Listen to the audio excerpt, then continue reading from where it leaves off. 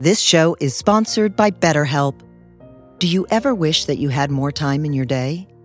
What would you do with an extra hour all to yourself? Would you go for a run? Take a nap? Read a book? The possibilities are endless. Therapy can help you find what matters to you so that you can do more of it. It's a great way to increase self-awareness, deal with overthinking, alter negative behaviors, and more. If you're thinking of starting therapy, give BetterHelp a try. It's entirely online and designed to be convenient, flexible, and suited to your schedule. Learn to make time for what makes you happy with BetterHelp. Visit BetterHelp.com/heartwisdom today to get 10% off your first month. That's BetterHelp, HELP.com/heartwisdom.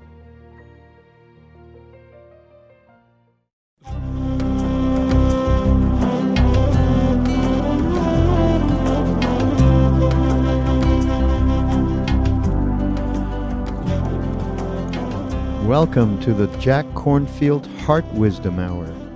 We are delighted to share with you Jack's innate common sense wisdom and his clear, open heart. If you are interested in supporting Jack's podcast, go to BeHereNowNetwork.com/Jack. So I'm very happy to be here back in Yucca Valley for the 37th year. Kind of amazing. And this morning I want to continue the collective conversation on what they call in Zen the great matter, which is death and identity and the heavenly messengers. How many of you have sat with the dying, hospice or in other ways? How many haven't, where that's yet ahead for you? It will happen. Good. And it's important and moving and special. How many of you, well, I have to give a little context for this. I helped to organize a big meeting of 230 Buddhist teachers a couple of years ago on the East Coast, and we were polling the teachers in various fashions about their understanding, their problems, and so forth. And then we asked in really honest ways, all right, how many of you believe in more than one life, believe in rebirth? Kind of a line down the middle of the room. About half of them crossed the line, yes. Half of them didn't. A bunch of them just straddled the line in the middle. How many of you believe that there's some kind of life after death? How many don't? How many straddle the line? Yeah, good. Okay. If we were to incorporate themes of what's up for you this morning, if I'm able to, given that this is now headed toward the end of this second retreat, even without a mic, you can just kind of raise your hand quickly. What do you hope that I might touch on? A word or two or three. Anybody? Grief? Okay. And I guess you've done some of that this week. What happens? Great. You want all the answers, right? What happens next? Yes. What did you say? Non-duality as opposed to duality. You have to watch out for those non-duality people, by the way. There. You think I'm kidding.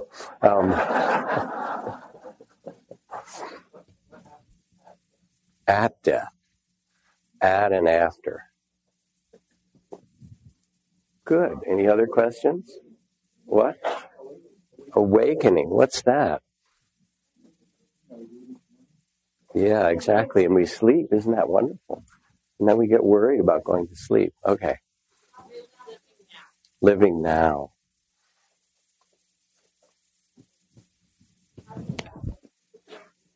How to prepare for death and practice. Who dies? Thank you. Who's going to be there to think? Who's going to be there, what? To think after you die? So it's sort of the same who dies and who will be there to think about it. Okay, well, no problem. Because I'm going to give away the plot. Before the end of the morning, we are going to do a past life regression. So you'll get to have some, not everybody, but some of you might have some weird experiences which you can share with one another. And maybe we'll go through some past deaths too, which is as interesting as past lives. They're actually connected, as you'll see. So it helps to hear your topics and themes and questions. So my mom just died a couple weeks ago, 91, and peacefully for the most part. But it wasn't completely peacefully. If you've done hospice work or sat with people who are dying, mostly she was ready, 91, enough. She was also losing a lot of her memory. But in the last days, there'd be moments where she'd hold her hands up, her eyes sort of half closed, say, help, help. And then I'd, touch her shoulder and kind of hold her and reassure her. She didn't want her body touched very much. It was like distracting to her. And I'd say, it's okay. It's really all right. It'll be fine. And it's actually going to get better. You'll see. She'd go, oh, thank you, Jack. Thank you, and relax. So what does it mean to be with somebody in the process of dying? Not to speak of ourselves. And how do we face this mystery of birth and death with a wise heart? So Ajahn Chah, my teacher, when he first responded to this invitation to send monks to England, Ajahn Sumedho, who many of you know was the first senior monk who'd been an abbot there, to go to England. And they had a little apartment, a couple of monks in Ajahn Chah. And it was in downtown somewhere in London before they had their forest monastery. And Ajahn Chah insisted that Sumedho go out with his alms bowl every morning. He said, for several reasons. He said, I know you don't get much. You didn't get anything. One time people put a little food in there, walking by, somebody put like a Cliff Bar or something in there. And then, a kid walked by and looked in there and took the Cliff Bar out. Right? But Ajahn Chah said, if you don't go out with your alms bowl, then people will never learn how to take care of a monk. So you have to go. And then if people ask, you stop and you explain that you're an alms mendicant. It happened that he was walking near Hyde Park, through the park there one morning, and some guy was jogging, some very fit, entrepreneur or whatever, and stopped and said, what are you? And Ajahn Sumedho said, I'm a Buddhist monk. I'm actually a forest monk. And I'm out on alms round, just receiving whatever offerings. That's how we live. But we actually have a little apartment. That's all we've been offered, and we take what's offered. But we usually live out in the forest. And the man looked at him and said, oh, I've been wondering what to do with this beautiful forest I have down in Kent or wherever it was. It'd be lovely to have some monks there. May I make a little offering? And he put in a little piece of paper and offered them 80 acres of land that became Chithurst Monastery. So it pays to go out, But here's the important point for us, because we're talking about the heavenly messengers, right? The other reason Ajahn Chah said that you have to go out every morning, even if you get nothing in your bowl, is because you are the fourth of the heavenly messengers, and you don't know but that the Buddha, to be the next Buddha, or one of the next Buddhas, is there, walking down one of the market streets in London, and will look up and see you and go, oh yes, there is a way to follow, and I must find this way. So you have to carry that. And in fact, what Ajahn Sumedho was carrying was the teachings of the deathless, of that which transcends birth and death. And his monastery in England, many of you know of it, is called Amaravati, which means the deathless. The gates to the deathless are open. So you have to go out and offer to the world of birth and death a different vision. Now, what is that? What does that mean? When Ajahn Chah practiced as a monk, he became a monk as a young man, and being one of those way young men are, is there anything difficult to do around here kind of young men, became an ascetic in the forest and lived in the caves and practiced out in the wilds for years and did samadhi practice and visions and jhana and had all kinds of insights and so forth. And he went to see Ajahn Mun, who was the most well-known meditation master of the last century of the forest teachers of Thailand and Laos. After about 8 years of traveling and practicing ardently, and he said, may I have a consult with you, basically? Ajahn Mun said, certainly. So he stayed there, and that next day he sat with him and he said, here are the insights, here are the visions, here's the understandings I've come to, dissolve my body in this way, see the nature of this and that, and have these samadhi, jhana experiences. And Ajahn Mun just shook his head. And he said, Cha, you've missed the point. He said, those are just experiences. All those years, those are just experiences. The only question is, to whom do they happen? Who is having these experiences? Turn your attention back to what is best translated as the one who knows. This was the language of Ajahn Chah. Turn your attention back to the knowing, to the consciousness itself, because this is the gateway to the deathless, the gateway to liberation. All those are changing experiences, but who are you really? And so that became the teaching that Ajahn Chah carried underneath all the other forms that he taught, which is to rest in awareness itself. You could call it loving awareness. That way it's clearly not a judgmental awareness. To become loving awareness, that you are the awareness that knows experience, and yet, like a mirror, which is an image that the Buddha used at times, consciousness knows experience, but when the mirror, you can bring in front of the mirror pleasant experiences, painful experiences, horrible demons, beautiful, gods and goddesses, and the mirror simply knows what's there. Now, this sounds like a nice kind of Dzogchen type teaching, right? Cool. But what does it speak to us in our own direct experience? It's very simple. When you go back to your room, look in the mirror, and you will notice that you have aged, right? Sagging, wrinkling, losing fur, whatever. It just happens, okay?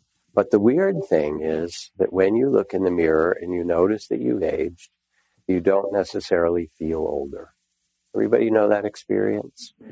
And that's because in that moment, you recognize, oh, it's drooping, it's changing its color, it's sagging, it's whatever it does. Wes said, the hard parts become soft and the soft parts become hard. That was sort of his description of it all, right?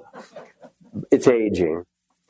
But consciousness, that's just the body. And you're looking and say, well, look at that animal, it's getting a little wrinkly.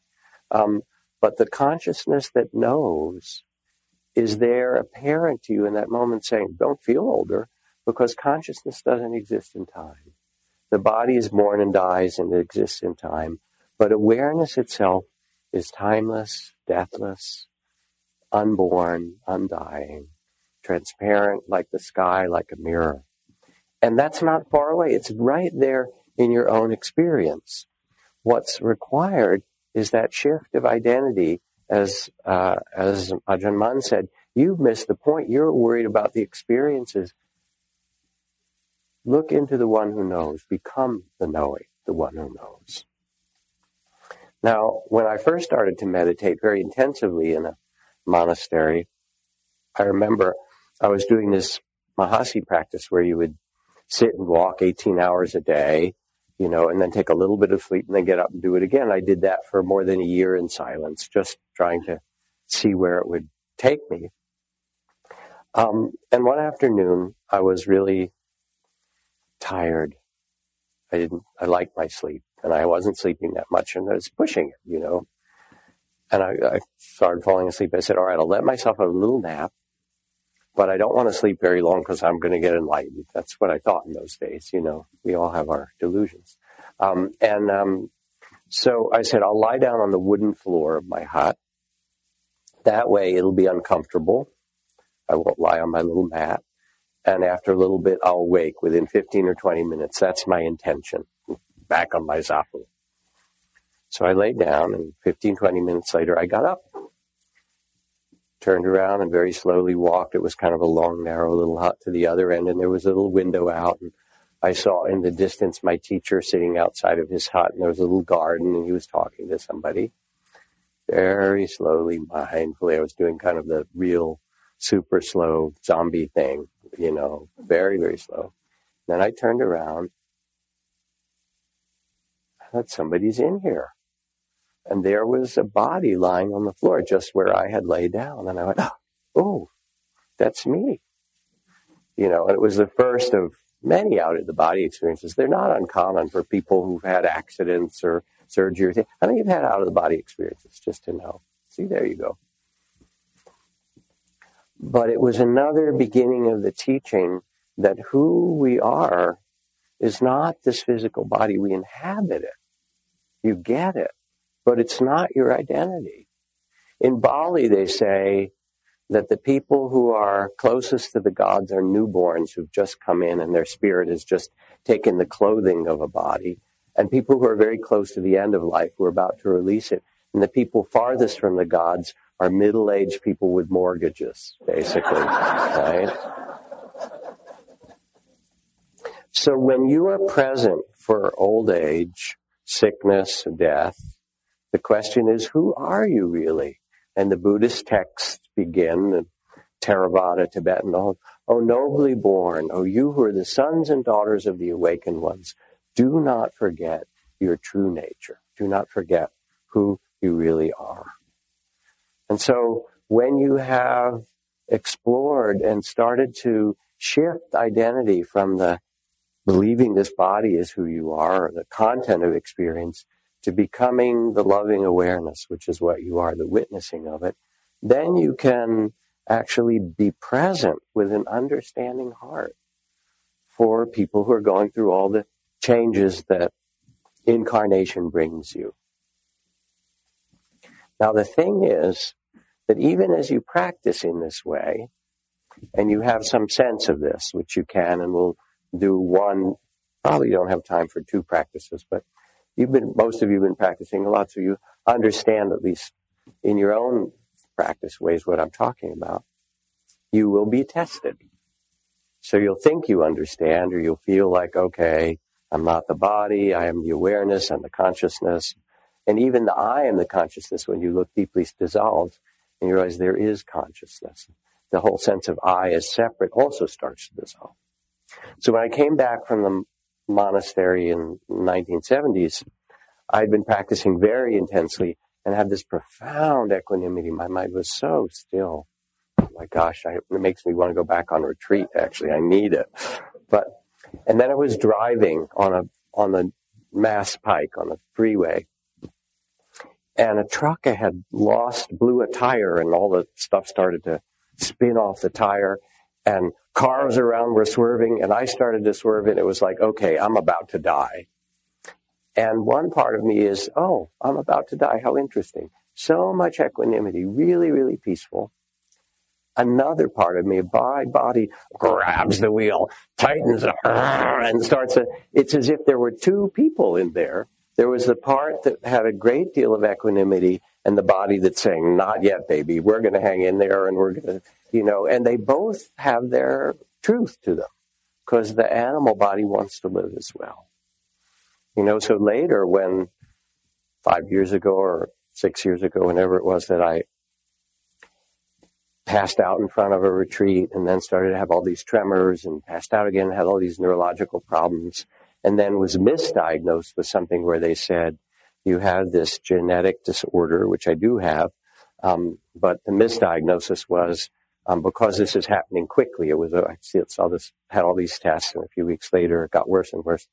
You have this disorder. You will be probably dying relatively soon, within this year, and also it's accompanied by loss of memory and dementia. It was not the news I wanted to hear. I thought I'd have a more peaceful death in some way, and I got frightened. Even though I'd sat with the charnel grounds and done my own death meditation and things like that, I was surprised how scared I got and how much anxiety. I thought, oh my God, people live with anxiety all the time. I have so little of it in my life. And it took a while to kind of regain my balance with that. Turned out it was the wrong diagnosis that helped. And I'm mostly better.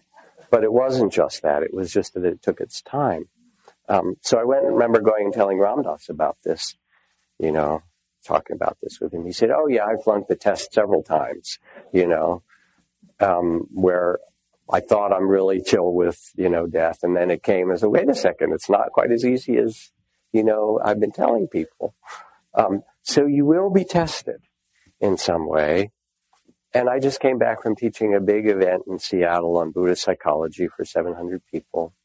And it was lovely. And we did equanimity and compassion practice and metta and resting and awareness and all these trainings and so forth. And in between, people would come up to me and talk about their child who died, or their son with mental illness, or their partner who had a stroke and they're having to take care of them. What do I do? Or my daughter who's a meth addict or something, and I have to take care of the grandchildren, or the nurses. There was a few of them who work in the neonatal ICU, taking care of these tiny little preemies where a fair number of them die, And what do you do with that? And it's not just somebody telling you the story. It's their son. It's their spouse. It's the person they care about the most in the world, and then there's a lot of emotion with it, right? I mean, somebody asked about grief. So I was teaching with Pema Chodron in San Francisco, an evening on compassion, and there was 2,000 or 3,000 people. It was a big hall. And at the end, we were taking questions, and this young woman stood up.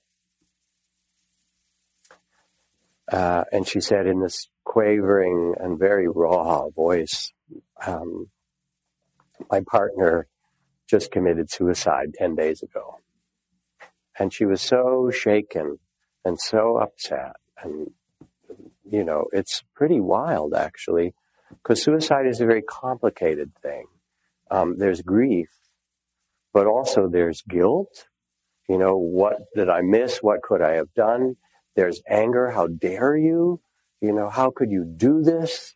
There's shame. There's every intense emotion. All of it gets triggered by suicide. It's a very complex and powerful.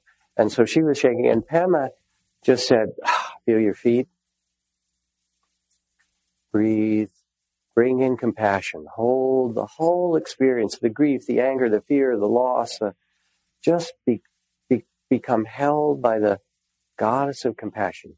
And you could feel her begin to settle down a little bit. But it was still really intense. And then I could feel how lonely she was. So I asked how alone she felt. How many others in this room have also experienced the suicide of someone you love who's really close to you in your family or close by? You don't have to raise your hands, although you could, because I asked it in that room. And 200 people stood up. And I said, would you please, to this young woman, would you please look around and those of you who are standing, just, offer her your gaze. And I tell you, the room turned into a temple. It was like there was her heart that was torn open. And here were 200 people saying, we're with you. We understand. Yes. So who are you? And what is natural, and how do you stand or sit in the presence of this mystery? And Ajahn Chah would do different kinds of teachings, but there was an old nun who came to see him at one point, and she said, give me teachings about death. She was getting close. And he said, why do you want to know about death, old woman? You know, he used to poke fun at people. He said, that's the language of children. Aren't you wiser than that? He said, there is no death. There was no one born, no one to own things. This body isn't who you are, and neither are the thoughts or the feelings. Certainly not your possessions. No one is born, no one dies, no self. You know, you talk about death, it's the language of children. Remember who you really are. You are the unborn. You are consciousness itself. And you could feel in that the whole circumstance change, not because he was giving some teachings, but because he was there, because he was resting in that knowing.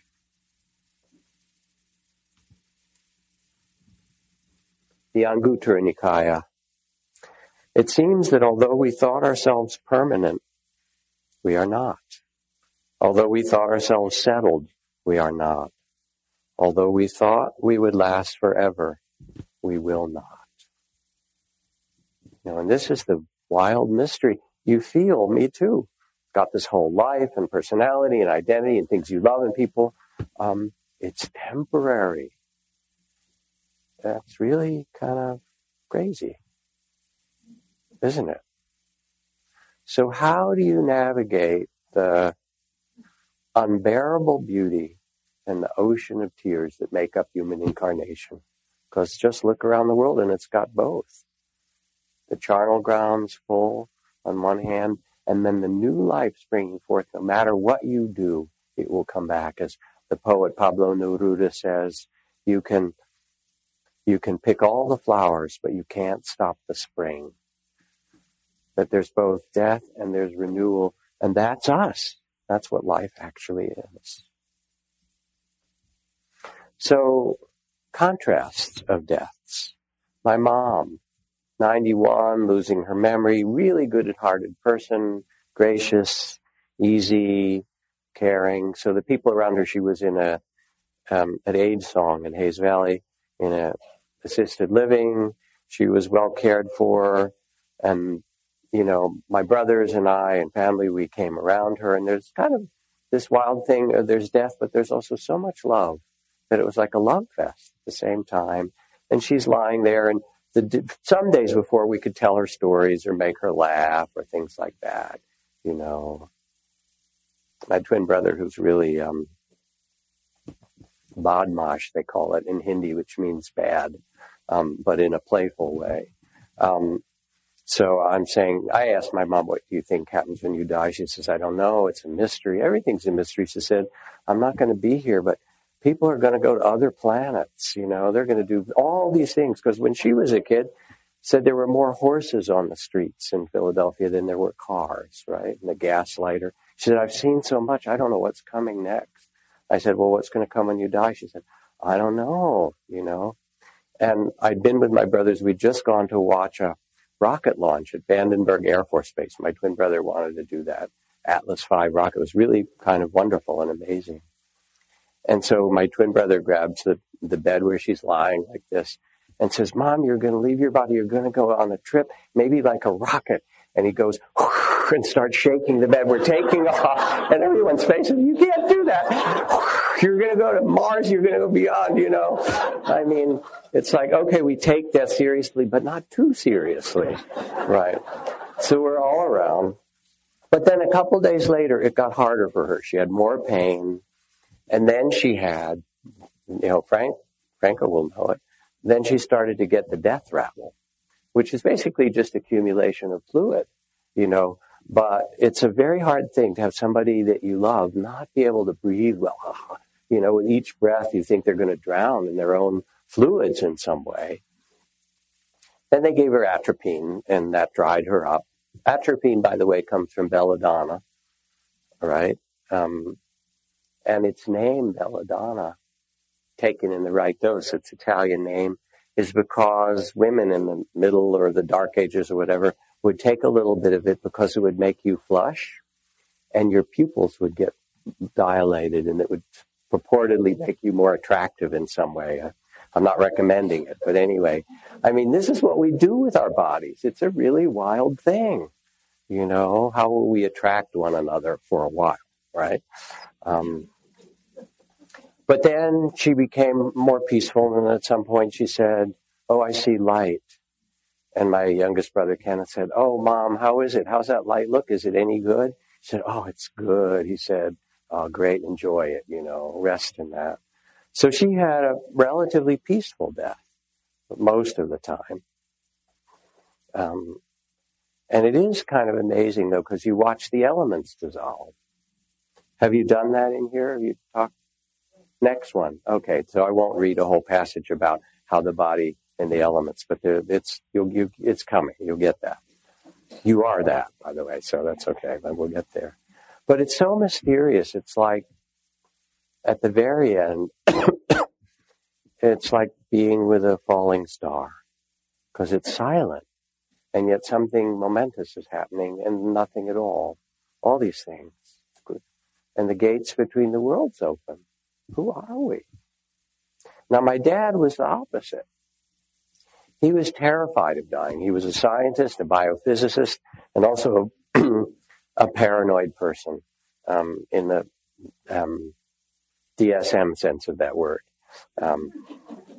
The real deal.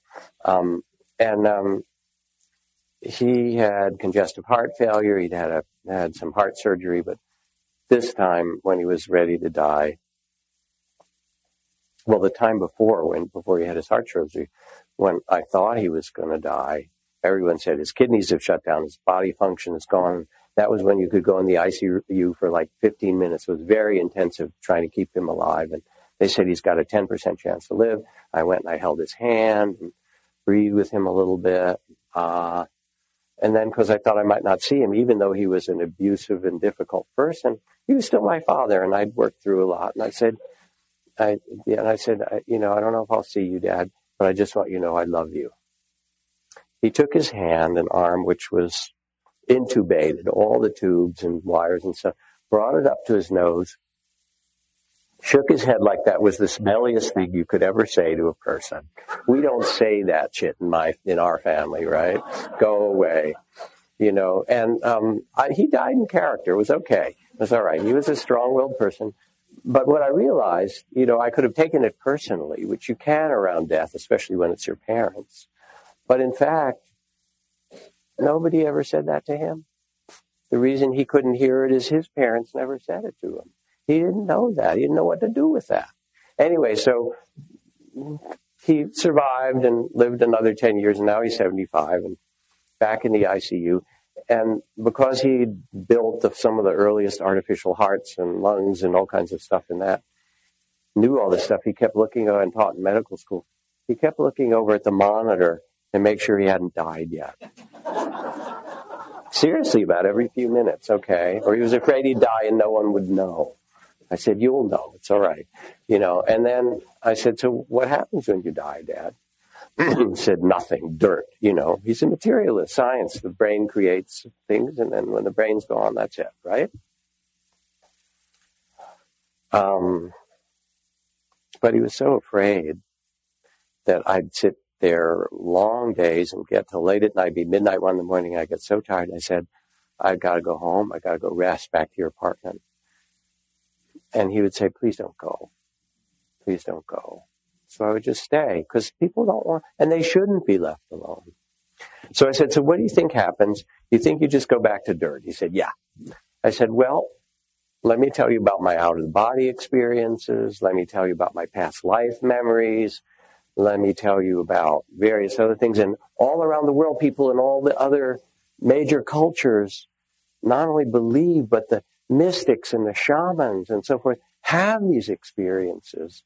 And I've sat with a lot of people who are dying or near-death experiences, and they almost die and come back, and they've seen light. And what's going to happen to you is that you will release your body, you'll float out, you'll see some form of light, you'll recognize that the body isn't who you are in some fashion or other, and then you'll begin a whole different journey. And he shook his head. I said, listen, you're a scientist, right? So at least you keep an open mind. And if it happens, remember, I told you so. And so,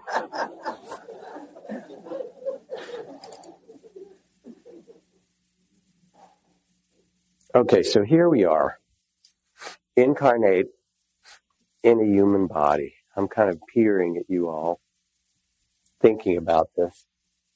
Little fur at one end, or in some cases losing its fur, and a few other patches of fur, right? As I like to say, a hole at one end where you stuff dead plants and animals and grind them up and glug them down through the tube. You ambulate in a bipedal way by falling one direction. You catch yourself, then you fall the other way. You catch yourself. You have vestigial tail, right? And vestigial claws that you needed, or maybe you still need, depending who you live with. I mean, I was peeing the other day and just looking at all this water coming out, like you cycle water through this organism. It's kind of a strange thing. Or sex. I mean, making love is a really cool thing. It's fantastic, in fact. But it is weird. It is. We lick and suck on different parts of each other's bodies, right? Okay. We put different parts in different ways, right? Okay. And then a little squirt here and there, whatever, and then we make here's a new human being. Come on. This is really mysterious. Who are you, and how did you get into the body? Because it's just not true that the body is who you are. And I remember Nisargadatta, my teacher in Bombay, being asked how it was for him as an old man, facing death. And he liked this sort of, he had an attitude anyway. He said, how dare you call me an old man facing death? He said, I have nothing to do with this food body, this thing that's made out of chapatis and dal. You think that's me? This food body? Come on. He said, I was never born. I can never die. Well, what about God? Will you meet? He said, oh, the gods, they're just your imagination. He said, who I am is beyond all of that. And you want to talk to me about death? You know nothing. Go sit in the back. Whatever. But if you look in the Buddhist text, the Buddha says the same thing. When he's approached by a person, a man, who says, how is it, Blessed One? You're a Buddha. I have a serious question to ask. How can we human beings live so as not to be seen by the king of death? And the Buddha's response, what's the name of that guy who asked the Buddha that question? It starts with an M. It's not Magandiya, it's Mogarajan or something like that. Anyway, I think it's in the Majjhima. And the Buddha says, for one who does not take sights and sounds and tastes and smell, for one who does not take this body, these thoughts and feelings to be I and mine, who does not claim as a self the 5 skandhas, the 5 aggregates, such a one is not seen by the king of death. And this is an amazing teaching. Or in the Anathapindika Sutta, which is in the Majjhima Nikaya, and Anathapindikas, they're very, very sick and dying, this great benefactor. And the Buddha sends his wisest disciple, Sariputta. And Sariputta says, how are you, layman? Are you getting better? Are you feeling any more chipper? And Anathapindika says, I am not better. I am not chipper. As a matter of fact, it's as if someone tied an iron band around my head and was tightening it, and someone was firing up the forge and building fires around my body. He goes, this whole description of how much suffering he's in. And then Sariputta says, then you should contemplate thus. Self, I am not I. I am not visible objects. I am not the ear. I am not the sounds that touch it. I am not the nose, the tongue. I'm not the body and the sensations in the body. I'm not the thoughts or perceptions or this consciousness that's identified. I am none of these. Thus you should contemplate and liberate yourself from this identification with the body. And Anathapindika says, oh, that helps, versus response, thank you, that helps. It does. It's that very profound detachment, not identifying, because identification is the game. And then he says, why have you never taught me this? And Sariputta says, this is the teachings that we have reserved for the monastic order. And Anathapindika says, may I ask of you in the Blessed One a request before I die, that you offer these deep teachings to us as lay people as well as to the monastics. And so, when you go to Amaravati or when you read in the text, it says underneath, the doors to the deathless are open.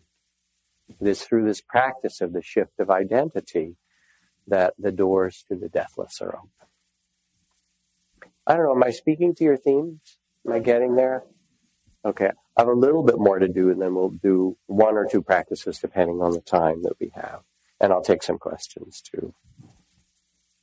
All right, so here's Jack sitting up here, spinning these stories and so forth. How to understand this? You already know.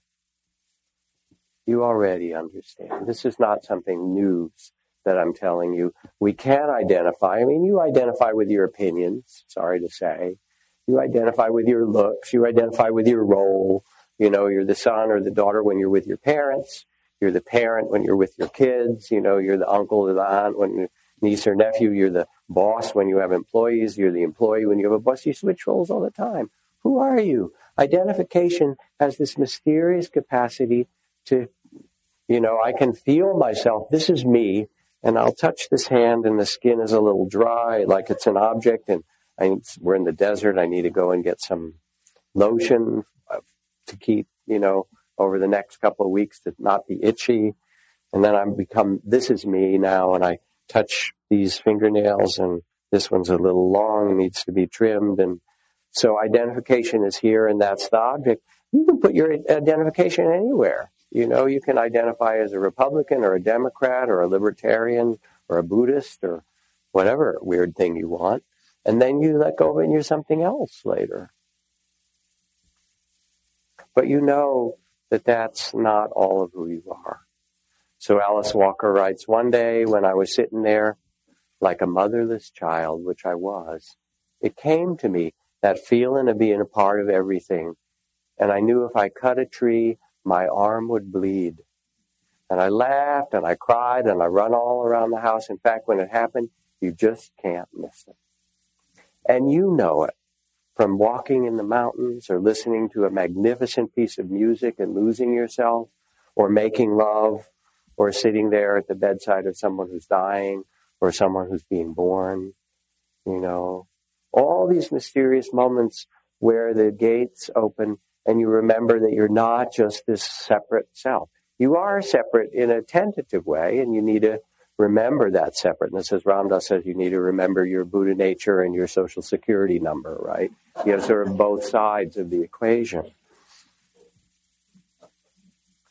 But it's not who you are. And I have a couple of other dear beloveds who told me the story of giving birth. A woman I know, colleague, who was quite young when she had her first baby. And it was, back in the 60s, early 60s, I think. And she'd done a little bit of yoga practice, which was sort of rare then. Anyway, it was a really long and difficult, arduous labor, and she was left alone for certain hours in the hospital, which shouldn't happen, but did happen.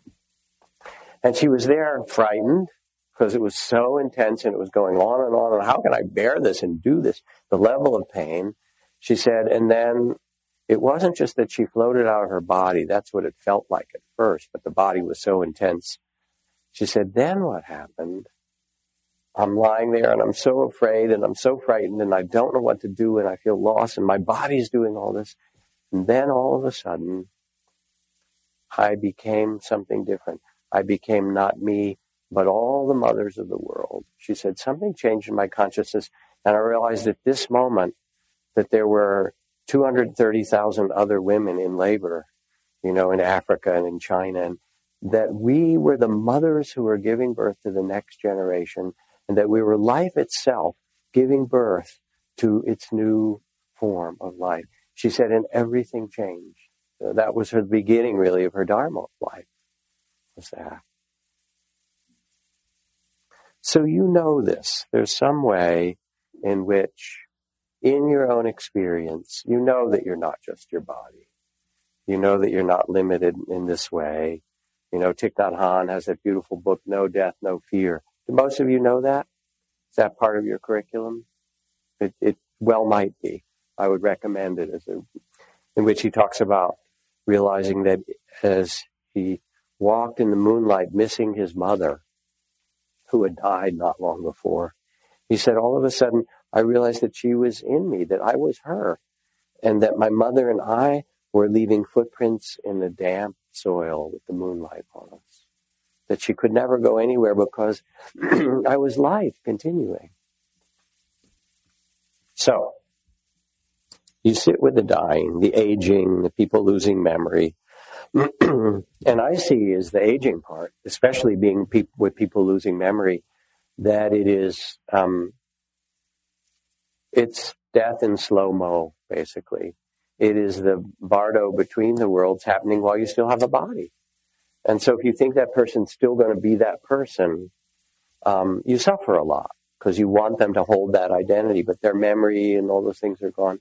But if you realize they've already started to make their transition, and it might take a year or in some cases 5 years or something like that, but they're in the bardo.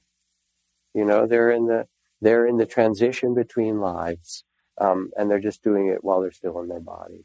And then you can accept that. They're not who they were anymore. But how to do this?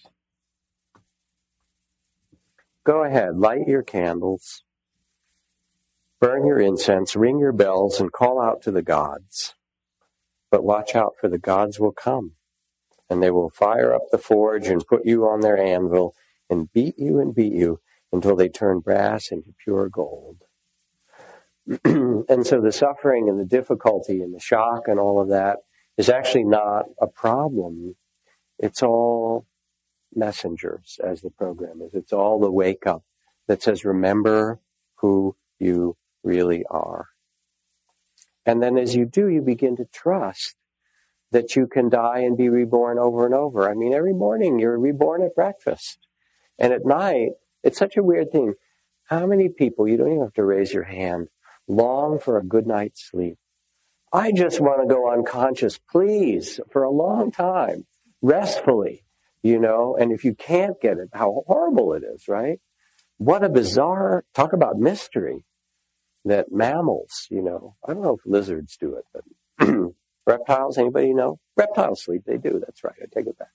But anyway, what a mysterious thing that we love going completely unconscious and losing our identity, and we have no fear of it at all. Our fear is actually that we're not going to get a good night's sleep. I mean, we are really strange creatures. But it's actually, oh, let me lie down and become completely unconscious and disappear. How great. And then you have weird dreams. My mom came in my dream last night. Thank you, Mama. She was in her very thoughtful and considerate way. We're preparing the memorial for the end of next month. Do you need anything?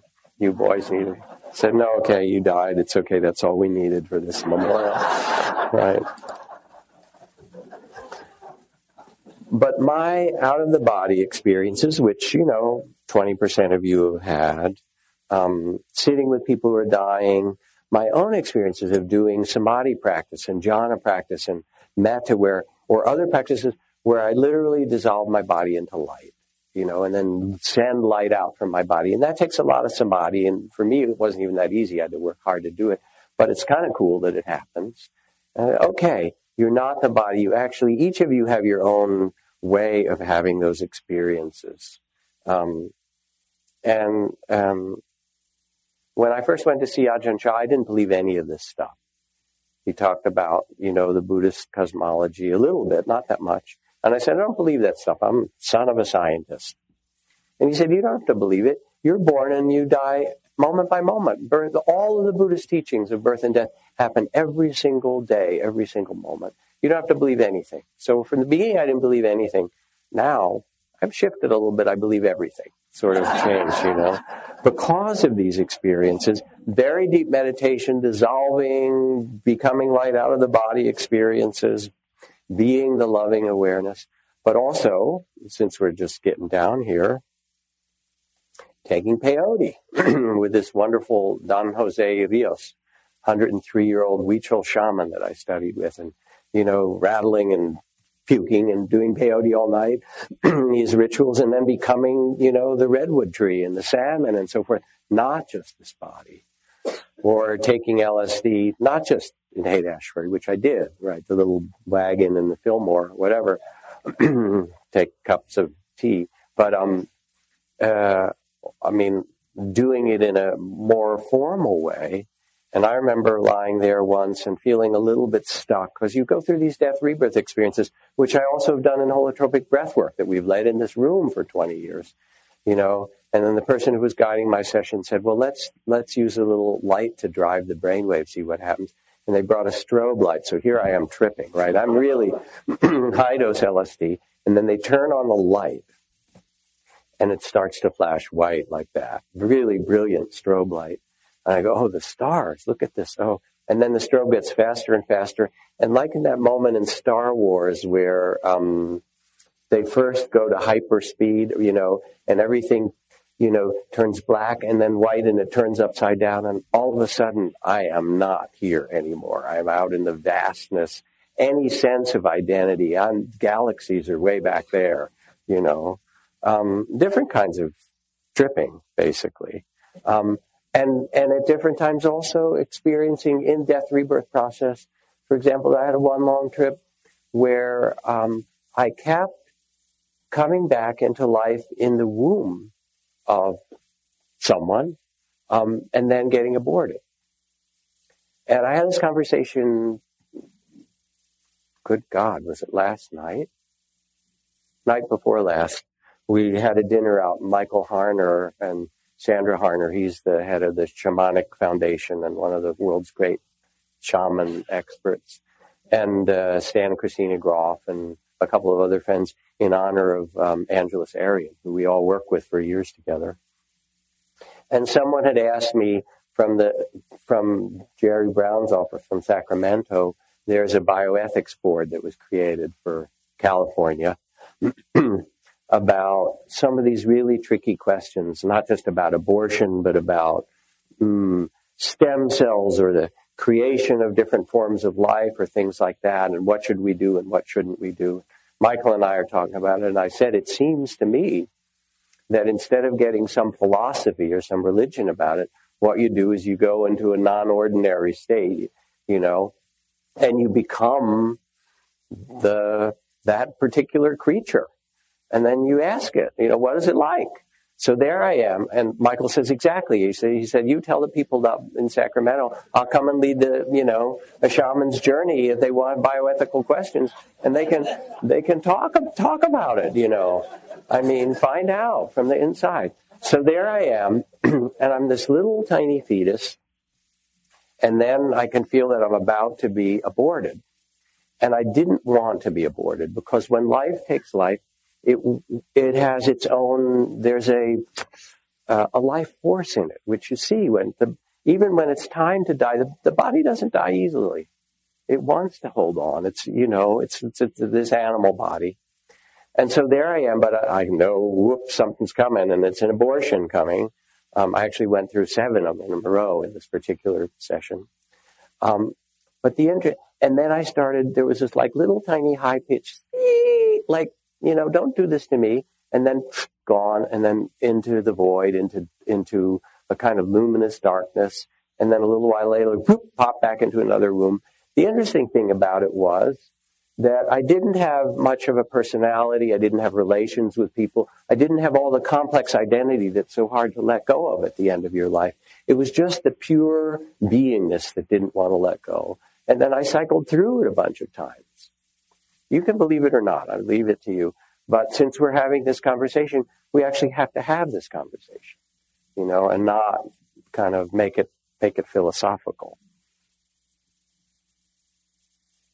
How many people in this room have, as a man with your partner, or as a woman yourself, had an abortion.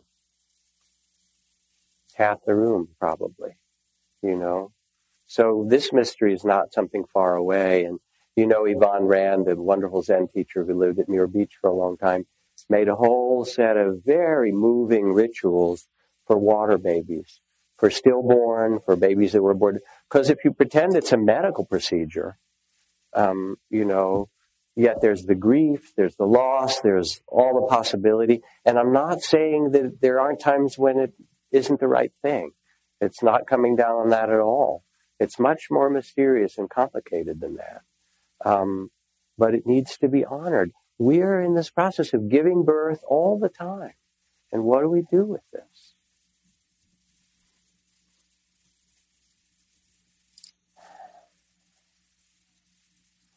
All is mind made, says the Buddha. So I was there under the Bodhi tree in March in Bodh Gaya, with all the pilgrims streaming by and the Tibetans doing their chanting and blowing their horns, and the Chinese with their little drums doing a kind of, Chandu, the Japanese chanting, Chinese chanting, Sri Lankan chanting, all this kind of river of pilgrims, and just sitting there. And then there's a place where there are the 7 or 20 actually stone lotuses that was the Buddha's walking path. So I did my walking there and kept thinking about Thich Nhat Hanh and how he, when he walked, when he came to Spirit Rock a couple of times, and was 2,000 or 3,000 people on the hillside, and we're sitting and meditating, and then they give out apples, and everyone does this very slow eating of an apple. That mysterious thing of putting another part of the earth into your body. Cheese from Wisconsin. Hi, I'm now partly Wisconsin, right? Or peaches from Georgia. I'm now the South, too. It's wild. And so we're sitting there meditating, eating our apples, and then Thich Nhat Hanh walks out.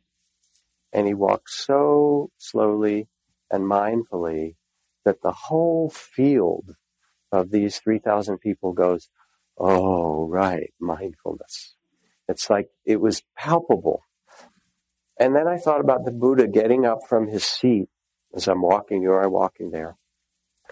And for 45 years, walking the muddy and dusty roads of India and coming into a village or a town with so much peace and so much presence and mindfulness, like Thich Nhat Hanh, that people would say, oh, wow, who is this guy? What does he understand? Let's talk to him. And the Buddha carrying the deathless, really carrying that understanding that you are not who you think you are. You are part of something so much bigger. And yes, you have an incarnation now, and that's fine. It's like wearing clothes, right? You change them once in a while, wash them even if you're lucky. And sitting under the tree, chanting the Heart Sutra, form is not different than emptiness. Emptiness is not different than form. The Buddha's most profound realization of emptiness itself, that we are not the forms of the world. We are emptiness giving birth to form. We are consciousness, the field of consciousness that gives birth to form. Form is not different than emptiness.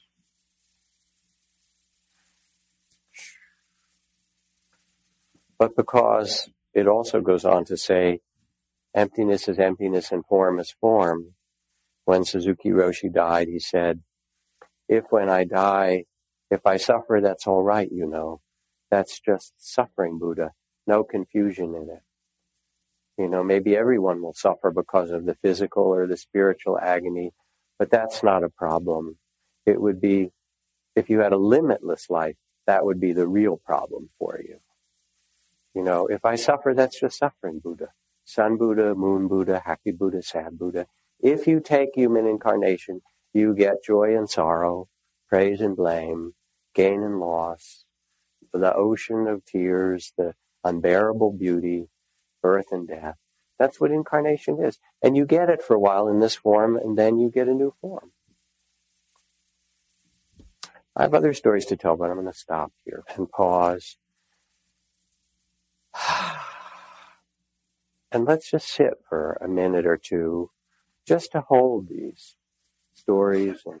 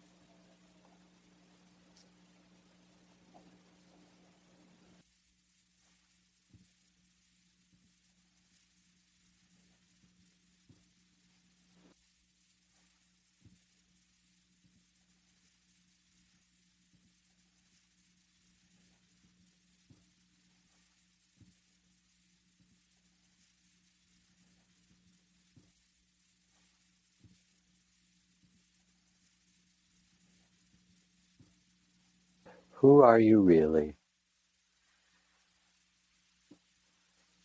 Are you this body that was little as an infant, and then as a young child, and then as a teenager, in your 20s and 40s and 60s?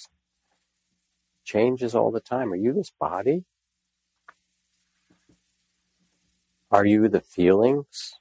Pleasant, neutral, unpleasant, sad, happy, excited, frightened,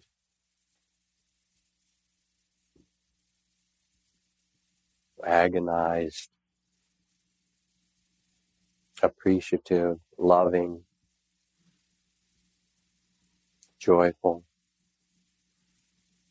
calm?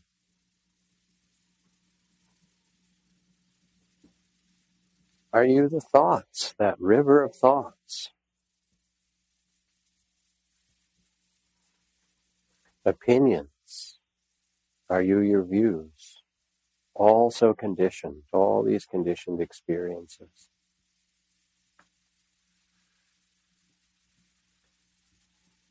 Be the one who knows, says Ajahn Chah. Rest in loving awareness. You are loving awareness. You are the witnessing. Not the witness, but the witnessing itself. Relax into it. Trust it. It is your home.